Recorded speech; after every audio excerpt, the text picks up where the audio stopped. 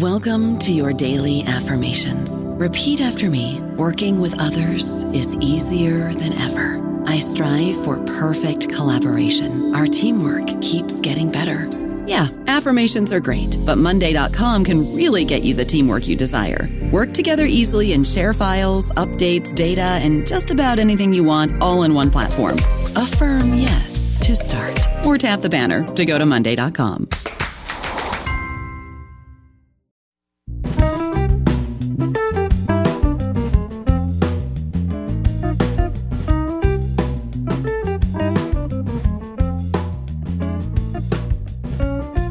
So I'm Dan. And I'm Mike. So welcome to this, the 100th episode of 15-Minute Film Fanatics. We're doing it live. We're finally in the same room again. Cheers. Finally in the same room again. Mike and I did this as a hobby. We said if we ever get 100 downloads, we would have champagne, and now we're way past that. We did have the champagne. We just did, and we're ready to talk about answers to questions that viewers have sent us. So we have a Twitter feed at 15MINFilm. We have an email address, 15minutefilm, spelled out, at gmail.com.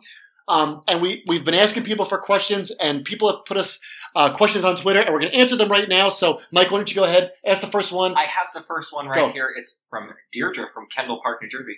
People always say the book is better than the movie. Do you agree? Are there any exceptions? I don't agree with that. There's plenty of movies that are better than the books.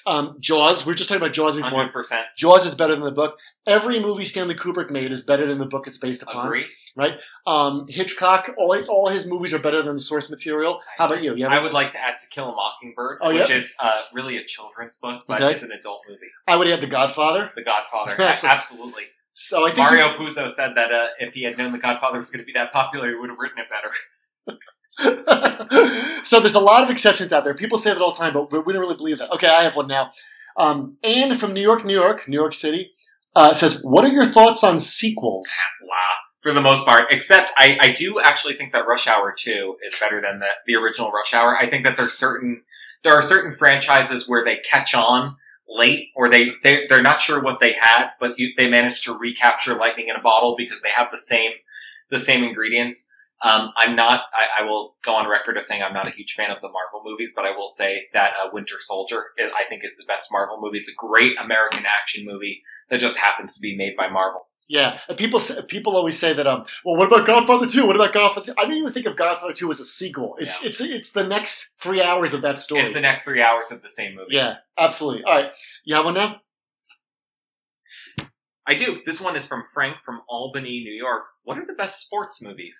What are the best sports movies? Well, if I had to, everyone would say things like Hoosiers, which is a lot of fun. I was going to say, gun to my head, I would say Hoosiers. Yeah, Hoosiers is great. I mean, I love Rocky. I love the first Rocky, but I don't really think of it as a sports movie. I just think of it as a movie about a schlub. It's just a movie about a schlub because I think that the great trick of Rocky is that he loses, but you cheer when he loses, right? Because he's able to go the distance. Well, he loses, but then when she says, I love you, Rocky, that's when your heart goes in your throat. He wins. Yeah, that's right. And I love when people will say, well, about Raging Bull, that's a great movie about boxing. I'm like, no, Raging Bull is a movie about a human soul laid bare. It has that's nothing, King Lear. Yeah, Raging Bull has nothing to do with boxing. What other sports movies are there? What do you think of The Natural? Somebody asked me if I like The Natural. I don't remember. That movie. That's a book that is far superior to the movie, and I don't even think it's the best book Bernard Malamud ever wrote. I know you like Bernard Malamud, but what's the matter with the movie? Because I remember thinking it was fine when I saw it. I think the movie loses the tragic sense of the original. The book is written to have the same tone as the Mort d'Arthur. It's not just based on the Mort d'Arthur, and the Natural totally loses it. Wait, The Natural's based on the Mort d'Arthur? Yeah, it's based on the Fisher King, the wounded. Really? The Wounded King. So Wonder Boy is supposed to be Excalibur or something? Wonder Boy is Excalibur. Really? That's exactly right. Wow. That's why I do this podcast. I never knew this stuff. All right, next question. I got a question from Ola in Scotland. Dimitri in Glasgow. Here's what he says. He says, when I'm reading a book, I give it 50 or so pages to see if I'm going to keep reading it. Do you guys have a similar rule for movies? So, Mike, do you have like a turn-off rule, or is there not a rule for it? You just know? I don't have a turn-off rule.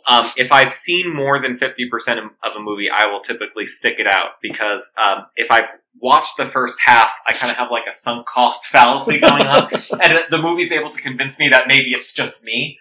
But I have a rewatch rule, which is there's certain movies where I've seen and I don't need to invest another 90 minutes of my life to see if it's any good. But there are movies that the first time I saw Eraserhead, I didn't like it, but then I rewatched it, and I've come to love that movie, and decided that the first viewing was me, and not the movie. So I have more of a rewatch rule than I do like a period of time. No, that makes sense. Yeah, I don't have a hard and fast rule for this, but certainly if you're going to turn the movie off, you better do it in the first 15 minutes. And I think sometimes you can tell right away. You're like, no, I'm not into this. This isn't my scene. But yeah, if you're an hour into it and there's 40 more minutes, you're like, all right, let me just, because then it's another movie I could say I've seen, and at least you might learn something. So. Okay, this one is from John from Florence, South Carolina. What's a movie you did that you'd actually like to watch and do a new episode on? Oh man, well, the joke of the show is we only get 15 minutes, so we could do, I would love to do Godfather again, Godfather 2, Jaws, all the ones we did in the beginning. It's funny because some movies I've only watched because of this podcast that have really stuck with me. Like I would have never watched The Witch. Unless I knew we were doing it. And my offbeat ones we did Cold War and The Dinner, those are kind of fun to do. And we didn't get as many downloads for those as we did for Heat or for, Godfather 2 or something. But, I'd like to watch those again, but I would definitely re-record on Godfather 2 or something like that. Good call. Okay, here's one for you. Maggie from Bradley, Arkansas. Who picks the movies, and do you take requests? We definitely take requests. We love requests. You can hit us up at Twitter. We'll drop the handle again after this episode. We both pick the movies. We tend to say whether it's a Mike pick or a Dan pick.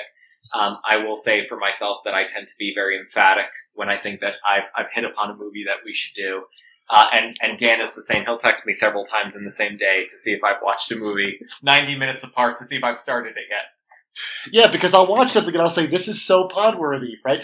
And then Mike will either stonewall me like the kid in the Big Lebowski, or he'll be like, soon, got it. But we pretty much make it up as we go along. All right, Mike, here's one for you. Kiara from Sydney, Australia. Mike, we have a worldwide audience here. I see that. Sydney, Australia. Okay, she wants to know, how come you guys haven't done any Pixar movies? Don't you like Pixar? Come on. We love Pixar. In fact, I'll go on record as saying that I would love to do an episode on WALL-E, which I think is better than The Wizard of Oz. And I'll expand on that in our episode. I love WALL-E. I think that Pixar does great work. Yeah. Not commercial work, but really makes great films and has elevated the animated art form. Although I think now they're in a slump. I think they're cracking them out too quickly. And in the golden age of Pixar, I mean, they were unstoppable. They were unstoppable. I mean, Toy Story 3 was so great. I actually never saw that one. You never saw Toy Story 3? I saw Toy Story 1 and I saw Toy Story 2. Did you see Coco? No. Coco was the last great Pixar movie, I think. Really? Yeah. Did you like Up, by the way? Yeah. Did you? Me too. Of course, yeah. Of course, I love that. Okay, your turn. Well, this one is from JR from England, who was on the show. Our friend. On his show as well, friend of the show. Have you ever watched a movie that frightened you so much that you were afraid to get out of your seat afterward? Never that I was afraid to get out of my seat, but I would say my scariest film experiences were The Exorcist when I was a kid, The Blair Witch Project. One of my favorite scary movie moments was because of this podcast was I had never seen, I was laughing at Mike for never seeing Toy Story 3. Before this podcast, I had never seen The Wicker Man. And so famously, this was a Mike pick, after the guy in the red shirt was singing, and on that tree, there was a... I texted Mike, I broke our rule, and I texted him in the middle, and I said, this is a really, really weird movie. And Mike sent me the funniest one-word response ever, which was... Wait. Just wait. And he was 100% right. So that movie really, really stuck with me. When I first saw the Blair Witch Project in the movies, I thought that was really creepy and scary. But then a friend of mine said, well, you're an idiot. It was bundles of twigs. It wasn't scary at all. So that just made me laugh. How about you? What are your scary movies? Vertigo really scared me. Vertigo really scared me because you realize that Jimmy Stewart has everything going on in his head at the same time. And I think it's not necessarily a jump scare. Yeah, that's like an existential scare. But it makes you wonder about your assumptions and the way people manipulate. Everybody who's ever met you knows something about you that you don't know about yourself. And that's what that movie is about. Yeah. That his old college buddy knows that there's something about him that will lead him to get involved. That movie just freaks me out. Okay, great. All right, here's one for you. Also from JR. Which movie made you cry the most? Definitely Dear Zachary. Yeah. I think I mentioned this on the episode. I maybe have 1 or 2 more viewings of Dear Zachary left in me, and then I'm going to stop watching it. Yeah. Because that movie really does make me cry. It hurts. Yeah, that movie's painful to watch, but I don't mean painful. I mean painful in a good, cathartic way. That's what we talked about. I also thought that the first time I saw Make Way for Tomorrow for our show, that really, really choked me up when he gets on the train at the end. I mean, that was a really just, knocked the wind out of me. So this one is from Designs on Your Soul from Harrow, United Kingdom. Now let me say, Designs on Your Soul is you should visit this guy's website. He makes these super cool posters of horror movies, of Alien and Frankenstein and American Werewolf in London. And that's kind of how he found us on Twitter. But check out his shop on Etsy. He makes really, really cool stuff. And here's what he says. Jim Jarmusch is a filmmaker with a unique and eclectic vision, matched by the choice for soundtracks to his films. What are your favorite films and favorite soundtracks by Jarmusch? Well, I love Jim Jarmusch. I mean, actually, I shouldn't say I love him because I haven't seen about a third of his movies, but I love Down by Law. Have you ever seen Down by Law? No. Oh, it's great. Roberto Benigni and Tom Waits, and they're in jail together. It's great. And I saw Dead Man in the movies only because I knew Neil Young did the music for it. And I remember loving the music. I remember thinking the movie was better than I thought it was going to be, but those are my 2 highlights of him. Do you know his movies at all? No. Okay. All right. Here's another one, though, from Designs on Your Soul. And this is the last one we're going to go through today. Which quote from a movie do you use in everyday life? Well, that's just like your opinion, man. That's perfect, right? Well, I have a couple of them. One is every time I ask for something at my job or around the house, I'll say, like, can somebody, take out the garbage? And no one will answer me. And I'll say, oh, I guess the Corps don't get theirs. And that's when in Full Metal Jacket, when he's like, do one for the Corps. I guess the Corps don't get theirs.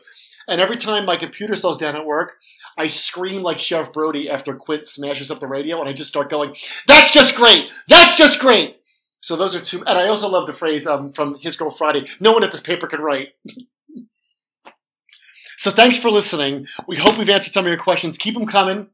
Yeah, thank you so much for listening. I can't believe we made it to 100 episodes, and it's only through the grace of our listeners. So if you keep listening, you keep downloading, you keep liking, we'll make it to 100 more. Yeah, we will. We promise, because this started as a fun hobby, but it's so much fun. Michael, cheers. Thanks for listening, everybody. We'll see you next time.